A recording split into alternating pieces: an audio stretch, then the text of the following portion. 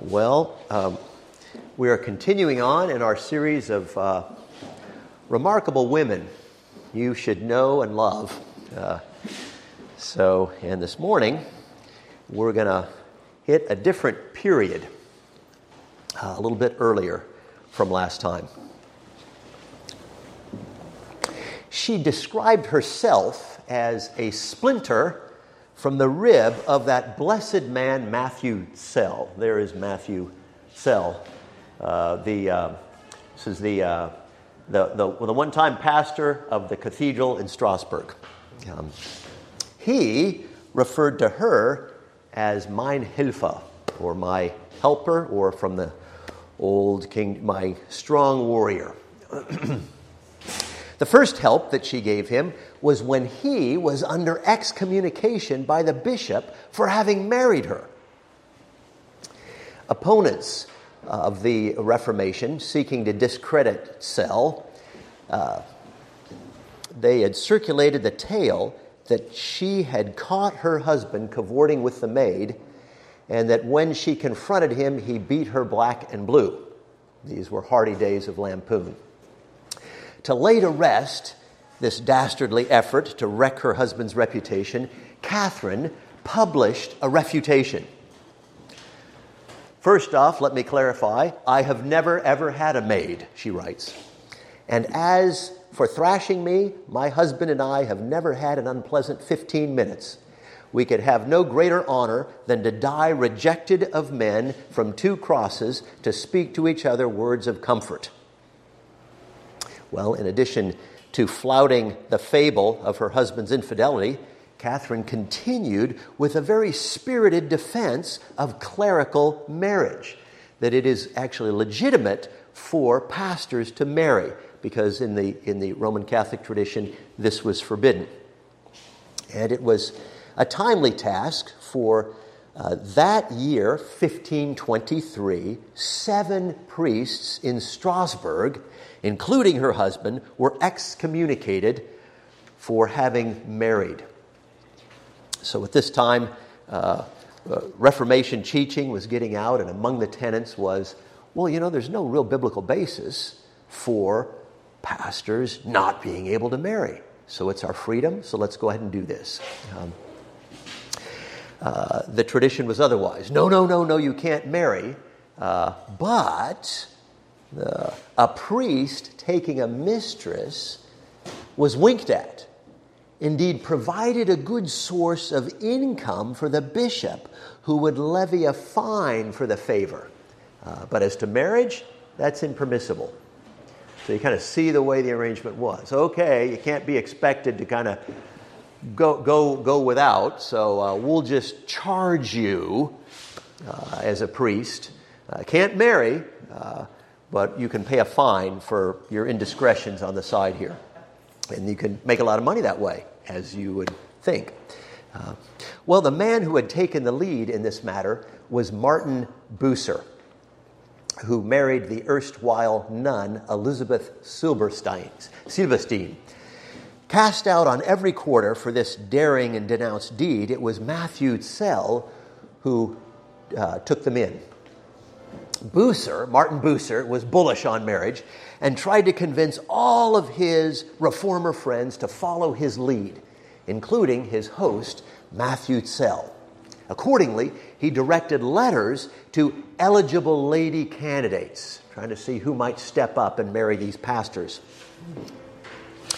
To the noble and honorable Christian lady Ottilie von Hohenheim of Basel. He begins by reassuring her that the men he has on offer are not looking for a wife simply to gratify their passions.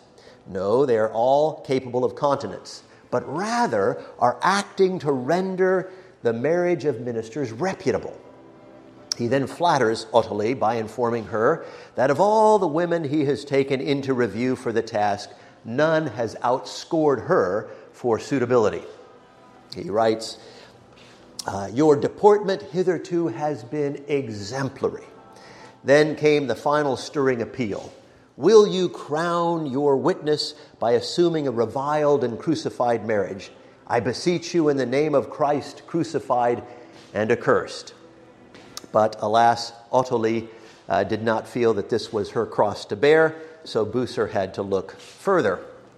It would be, if you did marry a priest at the time, you would probably be shunned in society because this was such a rare thing to do at that time. But before long, Matthäus Zell was standing at the altar, yet alas, only officiating for his minister friend Anton Fien. Now, a priest marrying was still the cutting edge of novelty in Strasbourg. So Zell had to be very careful at one point in the service. You've probably guessed what it is. If any know any just cause why these two may not lawfully be joined together, let him speak now or forever hold his peace. So, hitherto it has been the custom, said Zell, for the minister to ask this question. This is a wholesome practice, but there are those who come forward with very unjust causes, claiming that priests should not marry. Zell commended the couple's step, predicting that more and more brothers, God willing, will follow your example. Well, as it turned out, the next brother to follow Fien's example was Matthew Zell himself, taking up his own exhortation and taking the hand of Katharina Schütz. Martin Bucer, with no small relish, brought the number of married ministers up to 4 by solemnizing the union. And Martin Luther sent out to the bride a letter of congratulation.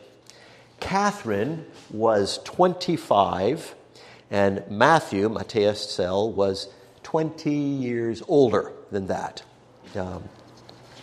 There he is, about that age.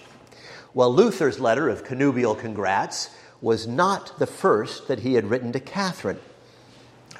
Like Luther, Catherine had suffered dire anguish of spirit, struggling after an ever-elusive forgiveness and a sense of acceptance before God.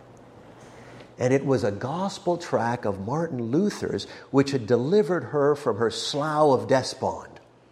And again, like Luther, Katharina constantly battled with a proclivity to depression of spirit and was rocked by recurrent wrestlings with doubt. Doubt of God's love and his forgiveness of her. She was prone to think that her childlessness, the Zells lost 2 infants, as a mark of divine displeasure over her sins. There were just many notions that had just been so customary and superstitious, just continued on, had a long afterlife. Even after you have good biblical teaching, it takes us a while to shake off a lot of our superstitions. But all of these struggles of spirit certainly did not render her inactive. Indeed, one wonders when she would have had any time for dolor or doldrums, as her days and nights seem not merely laced, but larded with acts of mercy and kindness.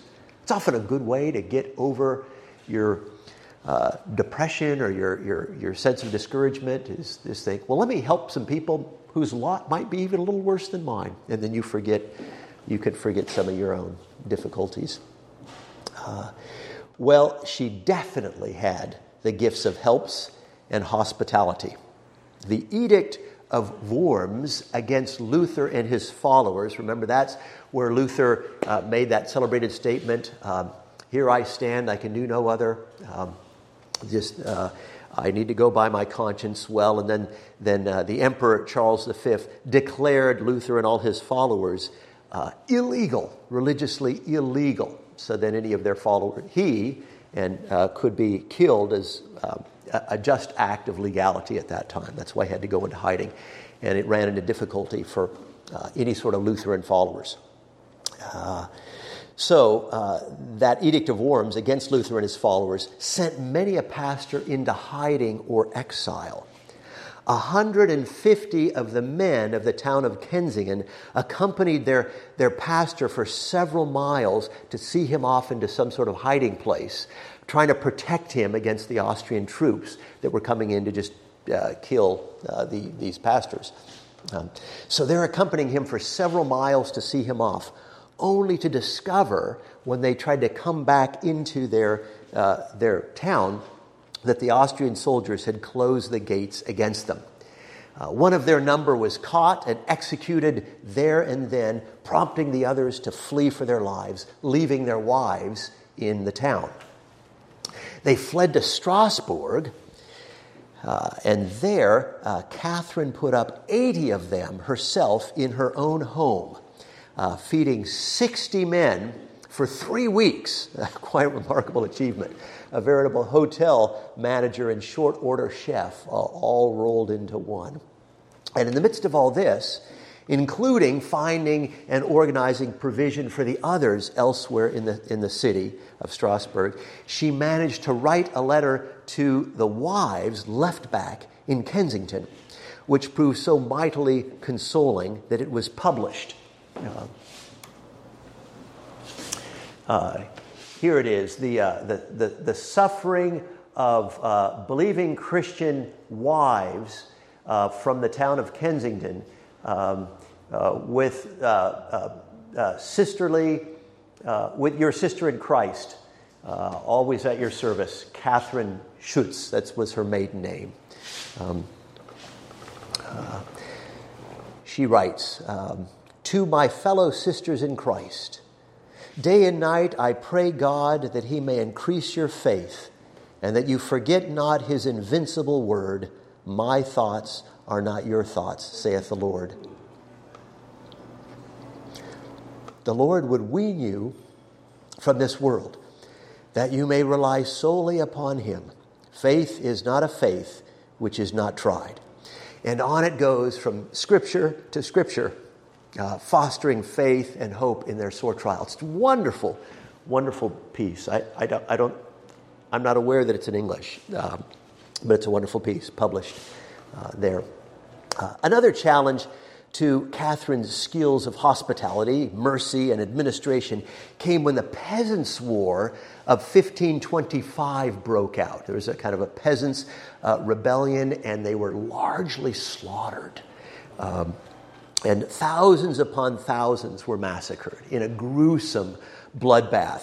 And the widowed and the wounded, the mangled and the maimed who survived of the peasantry flocked to Strasbourg. Strasbourg was a city in Europe that had a reputation of being very welcoming of the afflicted, that wonderful Christian reputation. So they're flocking to Strasbourg to the tune of 3,000 refugees coming in, all desperate for care.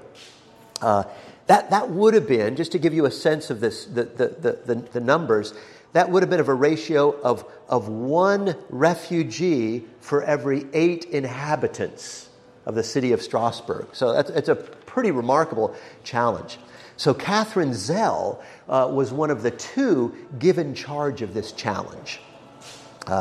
So she had to organize the lodging, requisitioning a large Franciscan church for starters, and then spreading the rest throughout the city in private quarters, and then food. She had to feed them all. So just call her Catherine the Catering Queen. And this crisis lasted for a half a year before the war subsided and the refugees were able to return to their farms. So I speculate that it was during this period that Catherine acquired a certain executive tone. She is a trifle imperious, Bucer once remarked of Catherine. Well, compared to these feats, it must have been child's play to host Zwingli of Zurich and Oecolampadius of Basel on their way to meet Luther and Melanchthon for their colloquy of Marburg. For 14 days, I was their cook and maid, writes Catherine.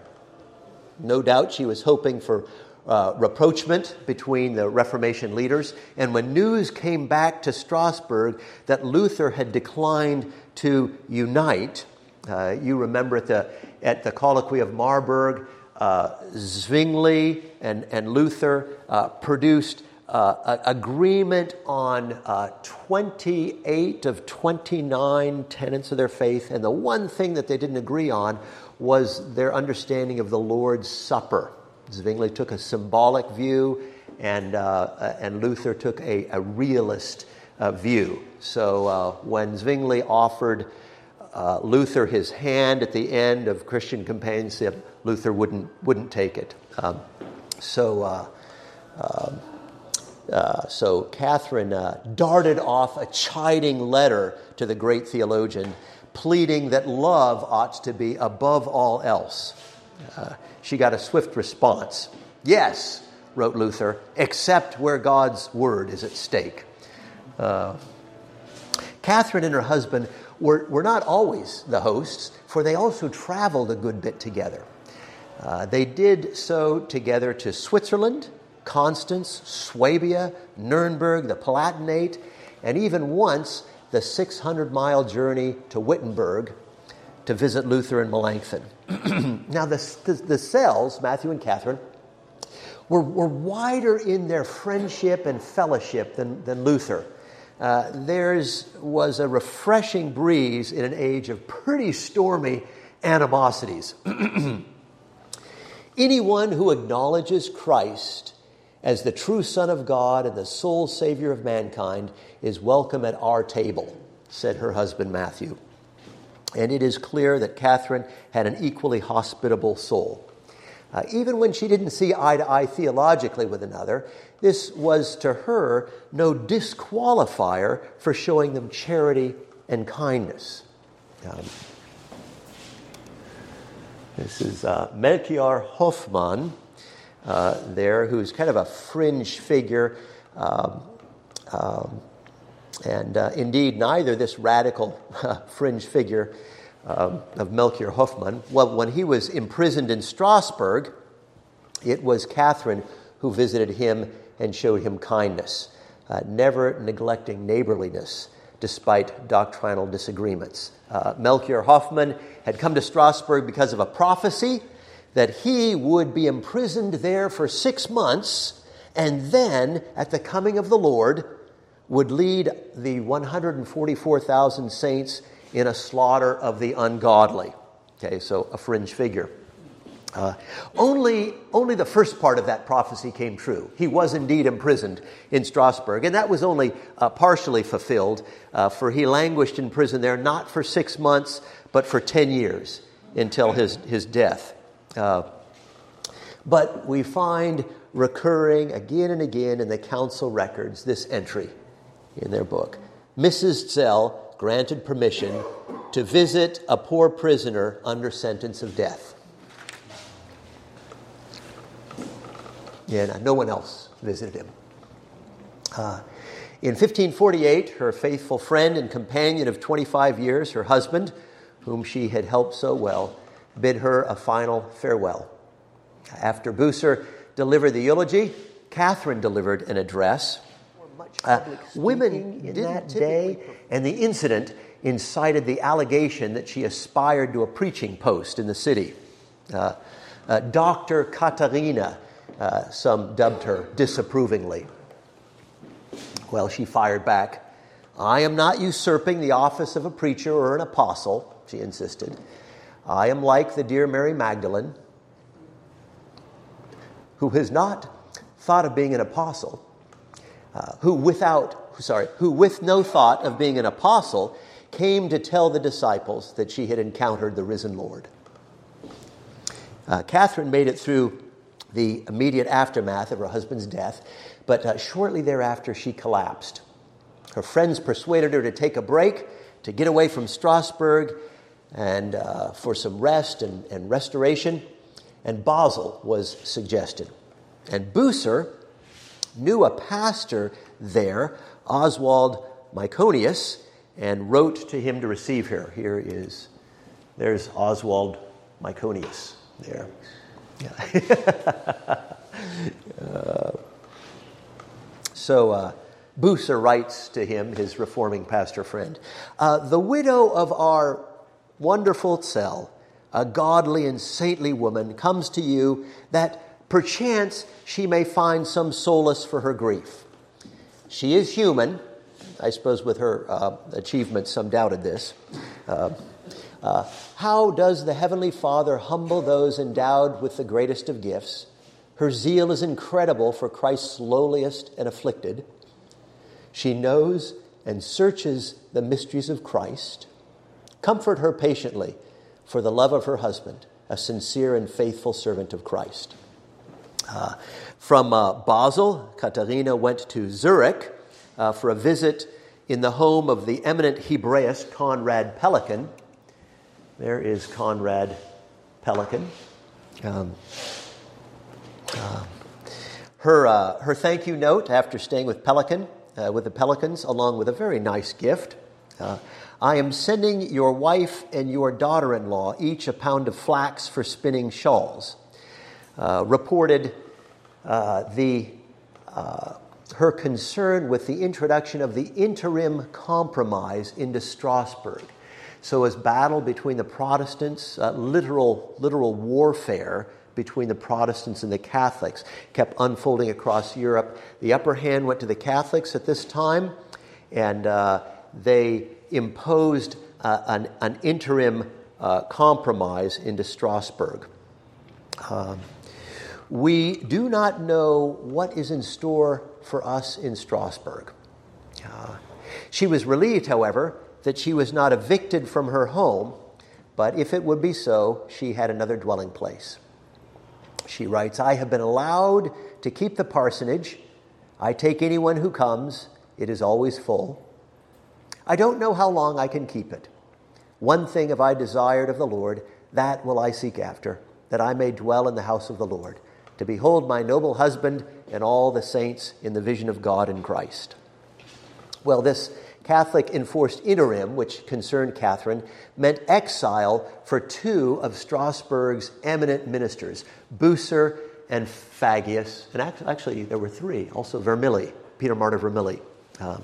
They were determined to immigrate to England, but couldn't quite pack up all the kids and the crates in the time that they were allotted. They had a very specific time allotted that they were allowed to get out. So they overstayed their immunity to arrest by a hazardous 3 weeks. And remember, once their time was up, anybody was free to take their life. So very, very dangerous. So during this time of 3 weeks, Catherine managed to hide them in different places. And she certainly knew all of the places that you could stuff people in Strasbourg from the refugee crisis, her refugee placement program. Well, when they finally got off safely, they left her 2 gold pieces out of gratitude. She wrote back, you put me to shame to think that you would leave money for me, as if I would take a heller from you poor pilgrims, a penny. My reverend ministers, I wish I could have done better for you, but my Matthew has taken all of my gaiety with him. I intended to return the 2 gold pieces with this letter, as Joseph put the money in the sack of his brother. But a refugee minister has just come in with 5 children and the wife of another who saw her husband beheaded before her eyes. I divided the 1 gold piece between them as a present from you. The other I enclose. You will doubtless need it. So Catherine was now 60 years old, and her health began to fail. But her indomitable zeal did not flag. In 1558, one of the chief magistrates of Strasbourg, Felix Ambrosiator, was stricken with the dreaded leprosy and consequently quarantined in a little hut beyond the city walls. They would separate you way, way away from any society at all. Not even his family were given leave to attend to him. No one dared to relieve his utter isolation. They were so afraid of contagion, except one, Catherine. She visited him frequently and even wrote for his consolation a little treatise. Here's how it begins. My dear Lord Felix, since we have known each other for a full 30 years, I am moved to visit you in your long and frightful illness. I have not been able to come as often as I would like because of the load here for the poor and the sick, but you have ever been in my thoughts. We have often talked of how you have been stricken, cut off from rank, office, from your wife and friends, from all dealings with the world, which recoils from your loathsome disease and leaves you in utter loneliness. At first you were bitter and utterly cast down, till God gave you strength and patience. And now you are able to thank him that out of love he has taught you to bear the cross. Because I know that your illness weighs upon you daily and may easily cause you again to fall into despair and rebelliousness, I have gathered some passages which may make your yoke light in spirit, though not in the flesh. She then takes the lonely yet loved leper through various verses with her comforting comments for his meditation. Catherine also sought to care for a nephew who was plagued with syphilis. In fact, to this end, she temporarily moved into the institution in which he was being treated. And no sooner had Catherine moved in than the gifted administrator in her discerned numerous changes that were absolutely needed. She shot off a letter to the town council. And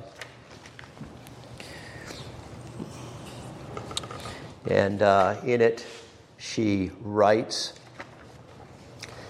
"The manager and his wife live in luxury and neglect the patients. Beds rot. Water is not heated for baths.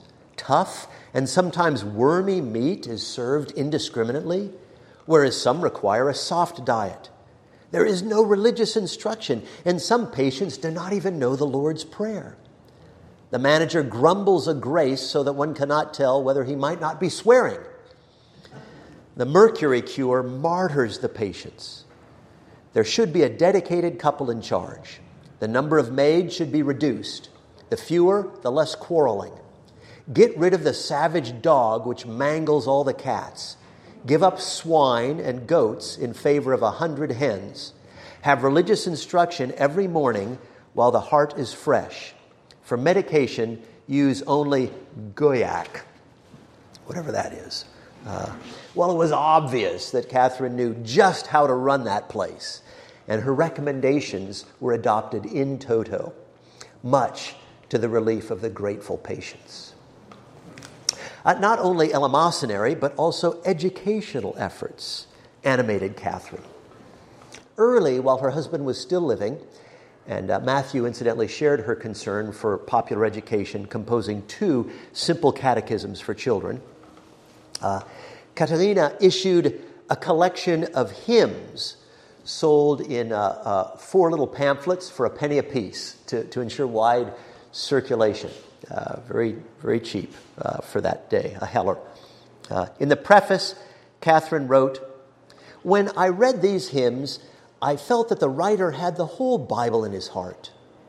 This is not just a hymn book, but a lesson book of prayer and praise. When so many filthy songs are on the lips of men and women and even children, I think it well that folk should, with lusty zeal and clear voice, sing the songs of their salvation.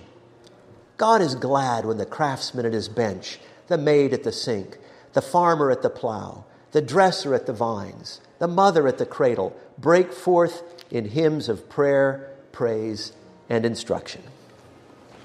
Well, when the interim ended and the situation in Strasbourg, in her mind, scarcely improved, at least from her point of view, for the city then came to be dominated by stridently doctrinaire Lutherans zealous to discern and denounce the slightest dogmatic deviance from their own narrow creed. Once during a Christmas sermon, one of the most rabid of them all, his name was actually Ludwig Rabus, he digressed from his edifying text and descended into unedifying railing against Schwenkfeld, by slandering him as Stinkfeld, that emissary from Satan.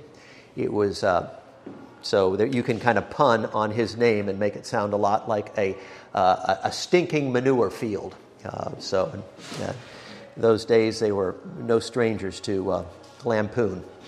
Well, Catherine considered this bereft of charity, and she remonstrated with Rabbus in private. For this private rebuke, Rabbus called Catherine a disturber of the peace.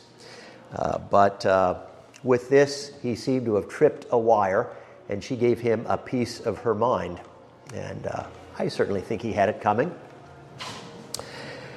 A disturber of the peace am I? Yes, indeed, my own peace.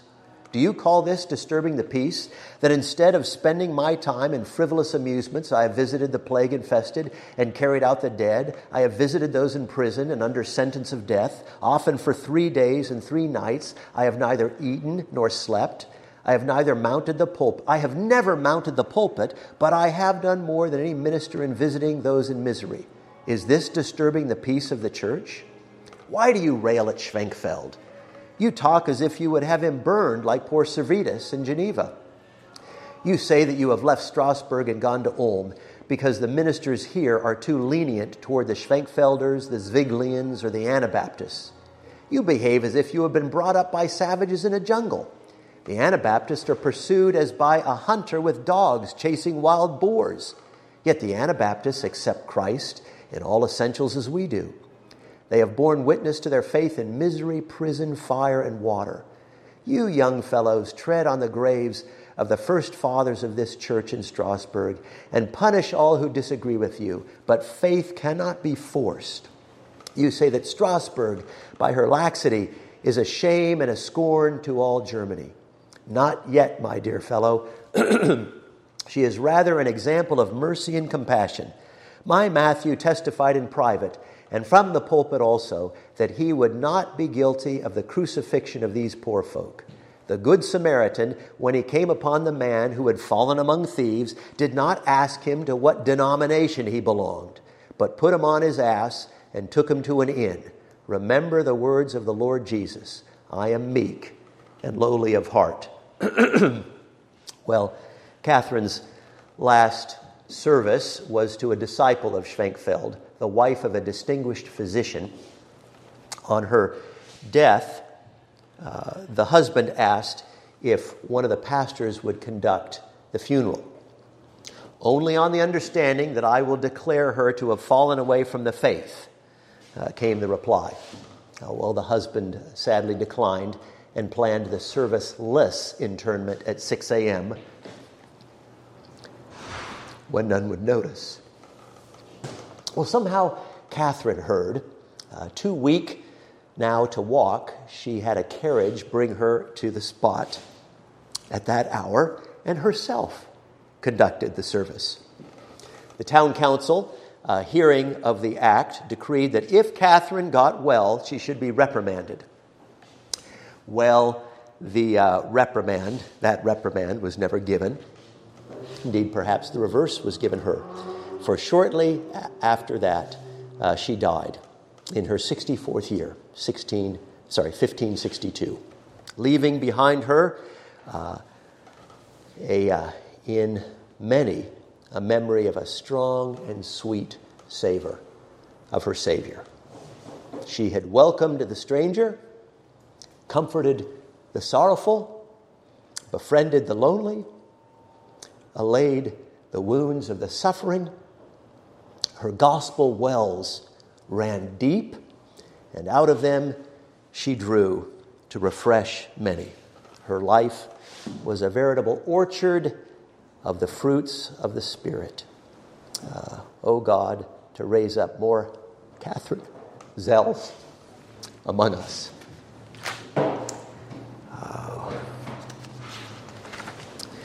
Well, I have another profile that I'd like to hit, but I wondered if we may take a few minutes if you had any questions about Catherine Zell, and then I'm going to finish up some of the time that we have.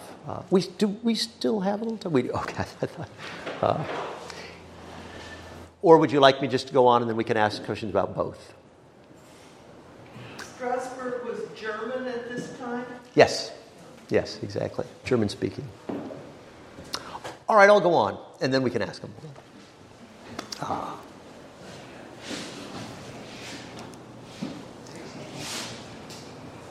Oh, there's Schwenkfeld.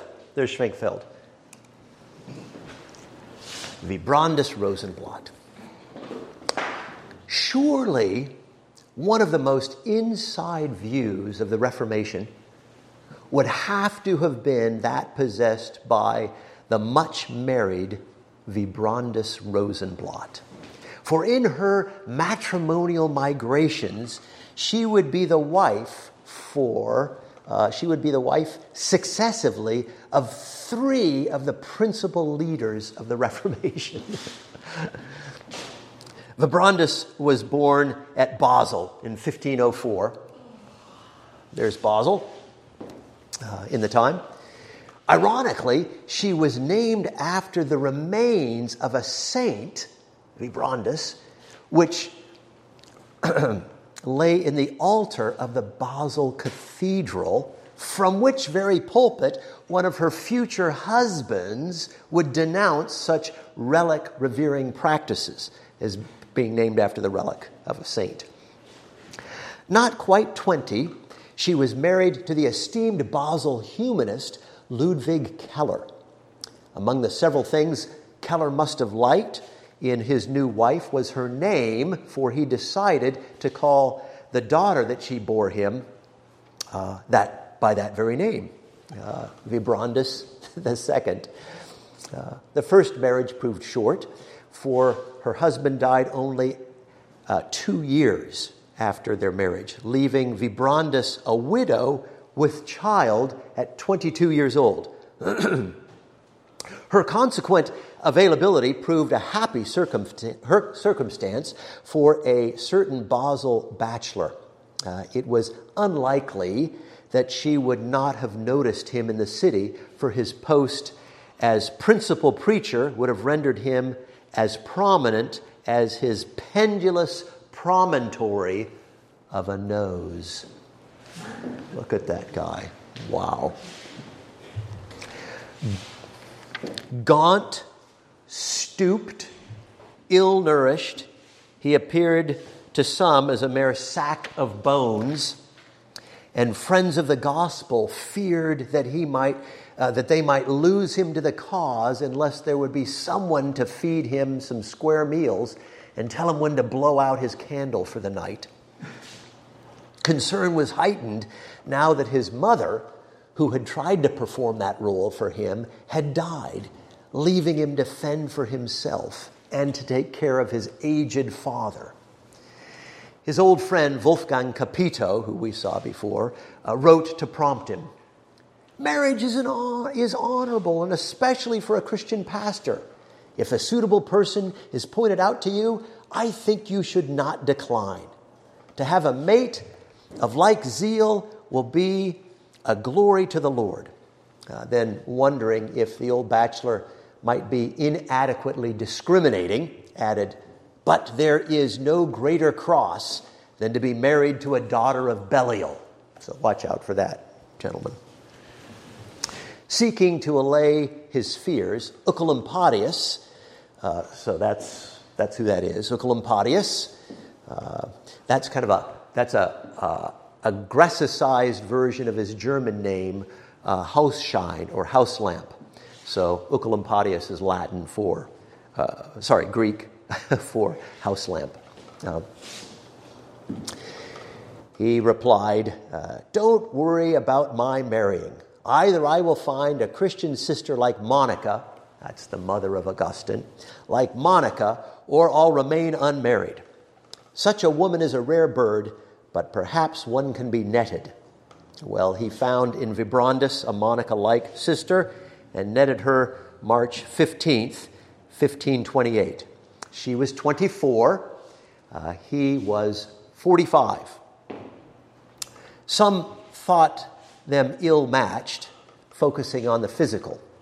One commented, uncharitably, a decrepit old man with trembling head and body, so emaciated and wasted that you might well call him a living corpse, has married an elegant and blooming girl of 20, more or less. Erasmus teased that it was a rather indulgent thing to do for Lent, scarcely castigating the flesh to take a 20-year-old wife. But Oecolampadius had not netted her for form or face, but for her faith. He wrote to Farel, "The Lord has given me a sister and wife. She is well versed in the knowledge of Christ, with several years' experience of bearing the cross." And before long, she was also bearing a son, Eusebius, born on Christmas Eve, 1528. It would be an eventful year for the Oecolampadiuses, for the arrival of their first coincided with the dramatic crescendo of the Reformation surge in the city, the storming of the cathedral and the bonfire of the vanities. Happily, their new baby was not colic. Eusebius, reported Oecolampadius, is a gentle and quiet child, unless hungry, thirsty, or in need of a change. But the father also noted, "He is very subject to colds and coughing, and I fear he will not live long." He would live only to 13 years old. Other children came, 2 daughters, whom they named Aletheia, truth, and Irene, peace. Vibrandus, her ever-burgeoning home, was constantly the site of hospitality offered to many of the leaders of the Reformation. Zwingli visited, and Wolfgang Capito sampled her cooking, little knowing that in the future he would enjoy a good bit more of it. Even Servetus dropped by. Soon Vibrandus was exchanging letters with Anna Zwingli, Agnes Capito, Elizabeth Bucer. When in 1531 Zwingli died upon the field of Kappel, Oecolampadius was invited to Zurich to replace the fallen leader. He declined, probably sensing that for him the sands were low, and indeed in a month he followed his friend to the grave. So Vibrandus was thus at 26 for the second time a widow, now with 4 small children. That very month in Strasbourg, Capito's wife, Agnes, was taken. And Bucer, you remember, who was always active in finding wives for his colleagues, cast his eye about for a new wife for the widower, fearing that, given Capito's inclination to depression, the bitter loss would take a devastating toll. He didn't have to look very far. He revealed to a friend his matchmaking ambition. "My choice for Capito is the widow of Oecolampadius." And it seemed Capito already had Vibrandus on his mind, feeling for her loss. He, referring to Capito, Capito writes me that he has been very touched by the sight of the widow Vibrandus and all her orphaned children. Bucer proposed to Capito that a trip would do him good and suggested the beautiful city of Basel. "Why, you could drop in on the widow Vibrandus while you're there and offer her some comfort." Capito thought the trip a fine idea. When he arrived at Basel, he offered Vibrandus more than comfort. He offered her his hand. There is Wolfgang Capito, her next husband. They were married on August 11th, 1532, much to the glee and satisfaction of Bucer. Of course, when Capito returned with his new wife, the family included the 4 children and Vibrandus's mother. Okay, so she had children from first marriage, Keller. She had 2 from, then she had Aletheia, so Eusebius, Irene, and Aletheia from Oecolampadius, so those 4. Vibrandus slotted into the new routine quite easily, as her new husband's life scarcely differed from that of her late husband, both being pastor professors. The daily round she took in stride. Her energies were strained, however, by keeping the cradle full. To Capito, she bore 5 more children. Her good friend in Strasbourg, Elizabeth Bucer, had borne her husband, Martin, 13 children. Those after-church picnics must have been pretty lively when both the Capitos and the Bucers showed up in full strength. But in 1541, the plague struck Strasbourg, claiming 3,200 lives across the city. At the Bucer household, only 1 child of the 13 survived the deadly scourge. Nathaniel, the one that survived, was a severely mentally and physically handicapped son. And Elizabeth herself was taken.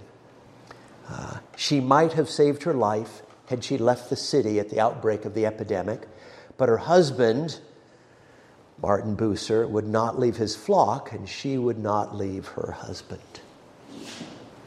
In the Capito household, the plague took Eusebius, the son of Vibrandus, by Oecolampadius, and Dorothea, and Wolfgang, and Christoph, 2 of her other children by Capito, and Capito himself.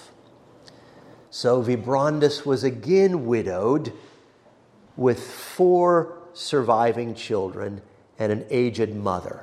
She's 47 now. As Elizabeth Bucer lay stricken, it's hard to keep all these names. Elizabeth Bucer lay stricken on her deathbed with plague.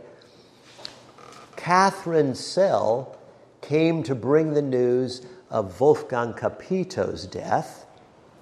Elizabeth, aware that for her the bell would shortly toll, asked her husband Martin Bucer to take the place of his colleague Capito by taking the widowed Vibrandus to be his wife now.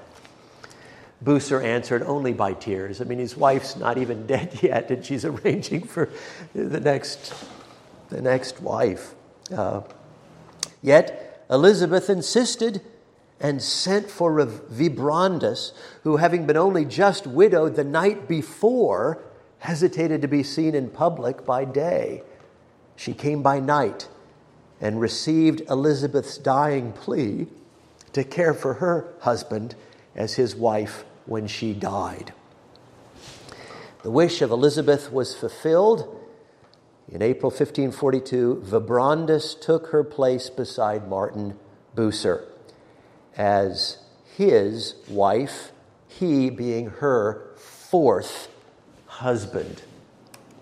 So there's Martin Bucer. That's her husband now. Vibrandus proved a good wife to Bucer. He wrote to a friend, I only hope I can be as kind to my new wife as she is to me. But oh, for the pang for the one that I have lost.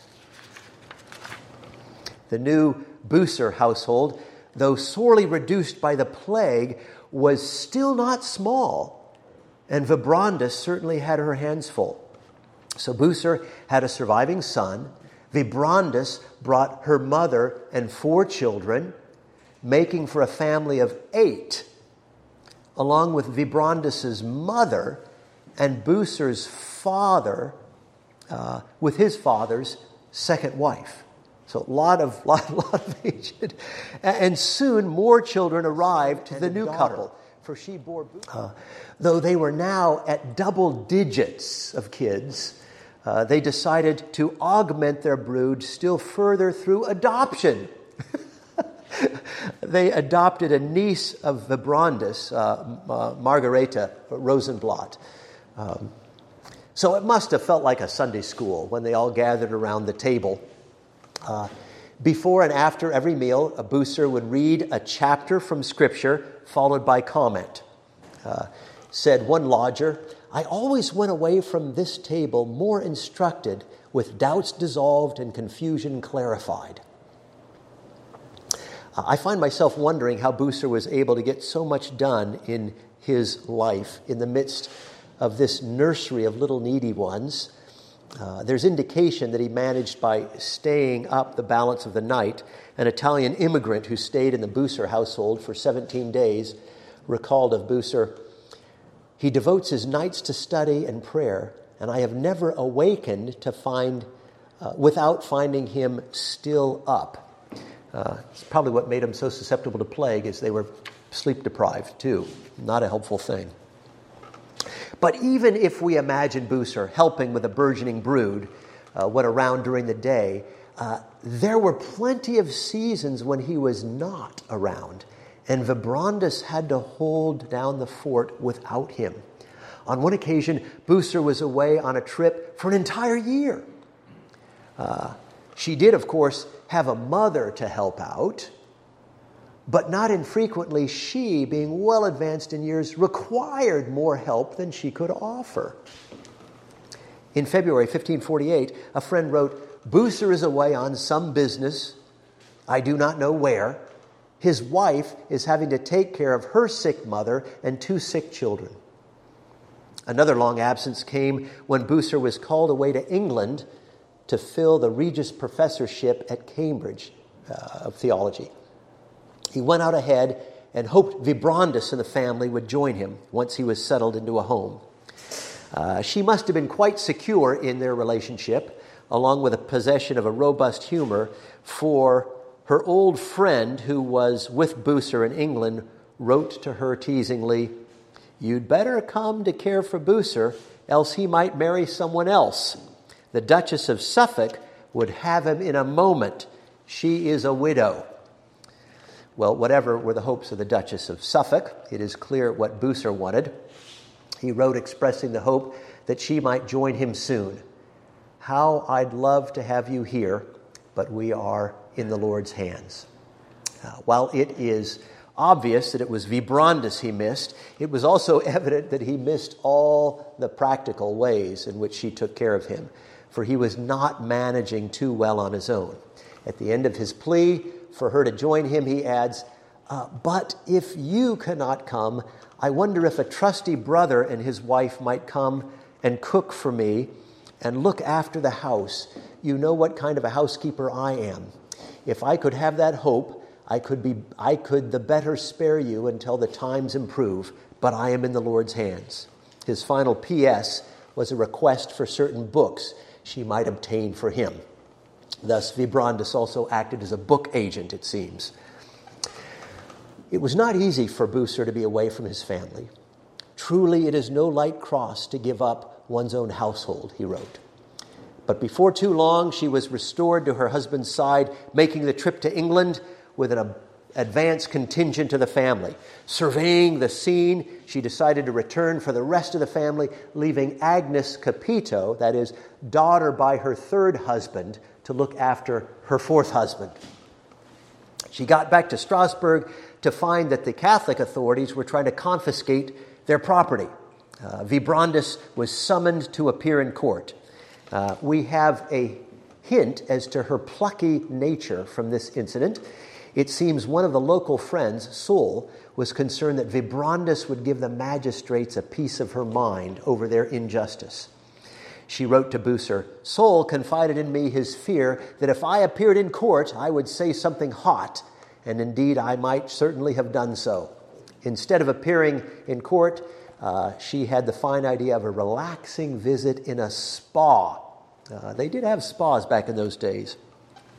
It seems hot spring spas were a favorite retreat for the fast-paced Bucer household, for Martin fantasized over his German thermal baths more than once during the cold, wet winters in Cambridge. Well, refreshed from her spa tune-up, Vibrandus packed up the rest of the family, grandma and all, and made the journey back to England. But scarcely had she finally arrived when Bucer fell ill. Vibrandus, in caring for her husband, grew so exhausted herself, she remembered that teasing about an admiring Duchess of Suffolk and actually asked her if she would be willing to help relieve her of her incessant nursing through the final stages of Bucer's illness. The Duchess cordially obliged, and by taking part of the load, probably saved Vibrandus a breakdown. With her husband gone there was no reason for her to remain a foreigner in England, so she worked on getting the whole family back to Strasbourg. But alas, money was lacking, and she had to appeal to Cranmer, Thomas Cranmer, the Archbishop of Canterbury's kindness to help them get home. This he gladly did. She did leave the Archbishop Bucer's books. What was left of them, Cranmer complains in a letter that I think the Duchess got them all. So she did get something. Vibrandus managed to get the family home, grandma and all, but most were now gone that she had once known and loved. So she moved on to the city of her birth, Basel. One wonders if a prospective fifth husband was waiting in the wings. In any case, her matrimonial migrations had finally come to an end. In 1564, a terrible plague carried off 7,000 in the city, and Vibrandus was among them. She was laid to rest beside her second husband, Oecolampadius, remember the long-nosed guy, in the cloister walk of the cathedral. And now, I suppose the pressing question is that of the Sadducees. Whose wife shall she be in the judgment?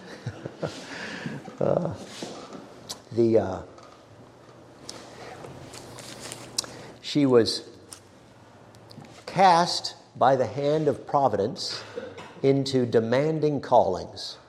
She answered that call with a life of courage, character, and commitment. Firmly established upon the rock of ages, she was able to stand in the midst of tumults, life, and weather the fierce storms of that age. And upon that great rock, she was able herself to be a little rock for the many God had given her to love and care for. Neither could they have been what they were without her. And if history stints her praise, its author, the author of history, who sees all and knows all, shall not. Its history sees her behind her husbands. God sees her beside them. Okay. Thank you. I don't know how much time we have, Tom. I will remain to answer any questions that people have, but we might need to dismiss soon. Yeah, I think if folks want to go, they can. Yep. I think the service is still going, so I believe so. It's probably going to go on for 15 minutes. You are dismissed, but I will remain if anyone has any questions or comments or anything. Yes. I have a question. Thank you. That was great. If you could go back and capture it for a moment, I just jotted some notes. Yes. So she was a remarkable person. A capable administrator, an earnest peacemaker, Yes. quietly courageous. But I think really outstanding that came across was just her generous and welcoming hospitality. Yes. And I was wondering if you would comment on what you think the role of hospitality is in the church today. Yes. Oh, that's a great question. You know, if you think about it, hospitality is a wonderful expression of the gospel. If we think about what hospitality is, taking the riches that we have and enjoy, the joys and the delights that we have in our family, and extending those to others. And is that not what our salvation is? There's the wonderful mutual joy, delights within the Trinity, that rich dance of love and all this blessing. And from that richness, there is an extension of that and a welcoming in of others to enjoy that. At great cost, often hospitality costs us a lot to extend that gift of welcome and coming in and to enjoy. And again, God at great cost to himself extends the richness of the savor that he enjoys to us, unworthy, without respect to our worthiness of it. And yes, so it's a wonderful and critical picture or expression of the gospel. So this should be absolutely central. And if you look in the New Testament, it is not distinct from the Old Testament, but reinforced in the New Testament, how central this is. For example, an elder needed to be given to hospitality. This is something indispensable. So whether or not we think that we have gifts in it, it's commanded to do because it is so central to the gospel. And the joys in it are wonderful, aren't there? It's we never quite know how we're going to be blessed and entertaining. Is it what Hebrews 13, I think 1 maybe, where talking about, hey, keep offering hospitality joyfully. Who knows? You may end up entertaining angels unaware. There's always a wonderful blessing that comes to us too. Yes, Tom. So it's just the grief that some of these folks went through is stunning and heartbreaking. I was wondering if you had any impressions on how they handled that grief, and if there's cases of them where just calling them for decades. Yeah. Sometimes, it sounds like when you hear the stories that they kind of got over it, so to speak, like put it a little crass. But I'm just wondering what your perspective is on that. Yeah. It was. I mean, you just think of this wave of all these woes. How you just unimaginable to bury your children. It's got to be one of the hardest things. And some of it, I think, is they had a profounder sense than we often do, certainly than I have, as to what we expect in life. And they took very seriously the fact that we are in a fallen world. And woes will be the lot of the children of God. Not distinct from those who are not believers. Indeed, it was their expectation that being believers, our woes will be greater because we will not be trying to avoid them at all times. We will wade in. We are salt and light. We need to bear the burdens of one another. We go in and try to carry them. And so, particularly for Christians, in this world, you shall have much tribulation. And they actually expected that and counted on that. So, it was actually true. Remember in Peter, beloved, don't be surprised at the fiery ordeal among you that comes upon you for your testing, as though some strange thing were happening to you. So that was when they seemed to have a better sense that this is our lot. Then there is a literature that ends up developing during the Reformation. There's a scholar named Ron Ritkers who's written a lot on this that just looks at some of the consolation literature and much of what there is.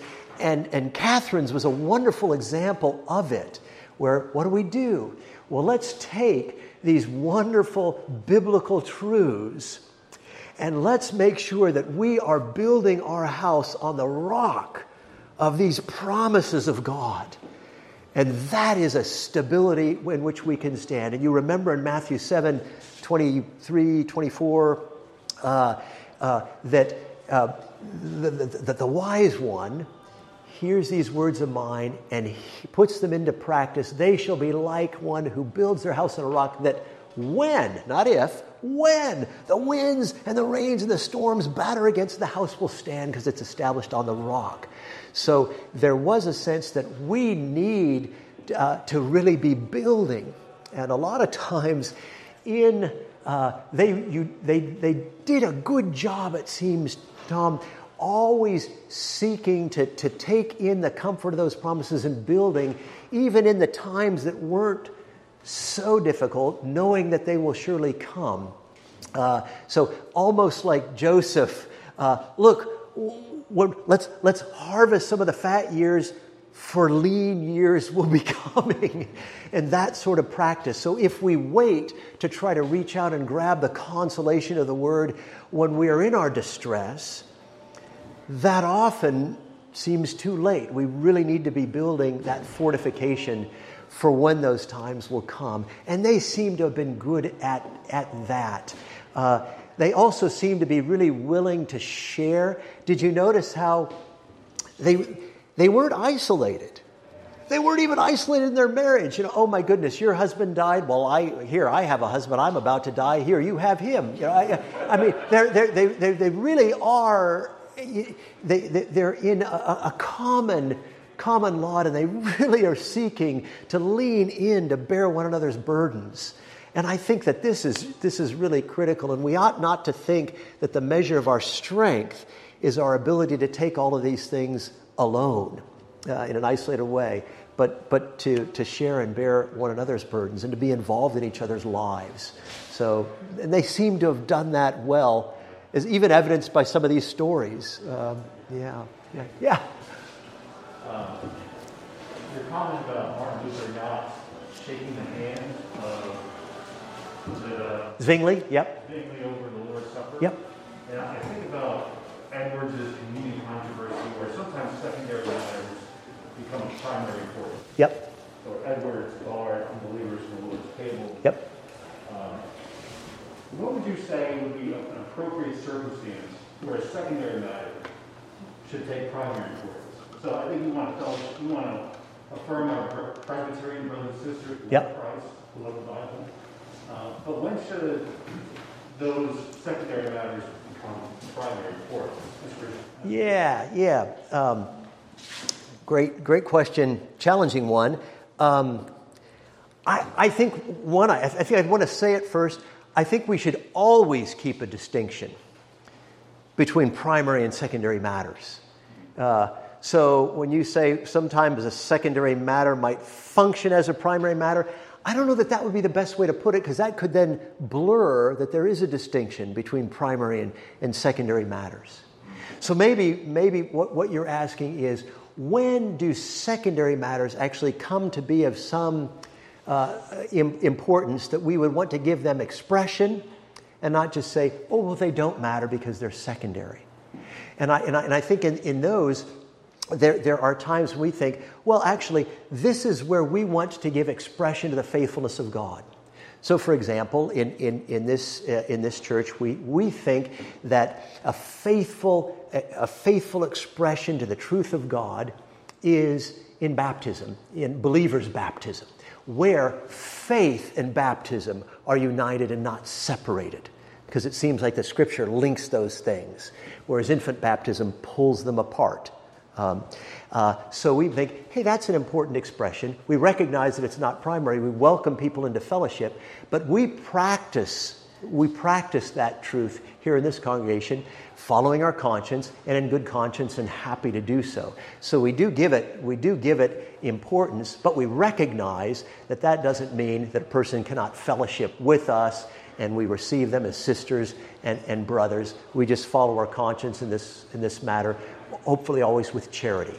And there'd be all kinds of other illustrations or examples, but we can talk a little bit more later about particulars. But yeah. Sure, yeah. Thank you so much for sharing the stories of these really remarkable saints. It seems quite a monumental task to be looking after this many children, visiting the leprosy-ridden and the incarcerated, and providing comments on hospital care. You mentioned that they had a network of support amongst themselves. Was there a sense that their husbands lifted a finger to help them in these tasks, like visiting the sick, visiting the imprisoned as well? Yes, they definitely did, and that was considered part of pastoral care, even domestic duties. We might imagine that this is kind of traditional, but in one sense, there were. The scriptures were kind of coming into fresh prominence, and these reformers were really trying to engage with the scriptures to figure out, well, what does this look like? And family life for ministers, for pastors, this was a new thing. Because otherwise, you just had clerical celibacy before then in the Roman Catholic Church. So they were coming to scripture to feel like, well, what does this look like? And many of them concluded, hey, we need to love our wives, is what it says. We need to help them in different ways. So Martin Luther changed diapers. Martin Luther changed diapers. He didn't say, "Hey, right, that's Catherine's thing." Many of these men were extremely helpful, and they kind of saw it in terms of, okay, how do we survive? How can we each bring our best to bear to the extent that we can do this? And there wasn't always, and even typically, clear roles established. That tends to come a lot later. When you've got frontier time, when you're figuring out what does it look like to have a new family as a pastor, it's improvisational. And a lot of times it's so challenging, you're just thinking, what do we do to survive? We're making this up as we go along. So you don't see as many of the traditional roles in this first generation. That kind of, you almost need to wait for custom to kind of begin to take shape. So they're pretty creative, frankly. Yeah. I get the sense, though, that men are having a hard time taking care of themselves. Yeah, that's certainly true. And I just see a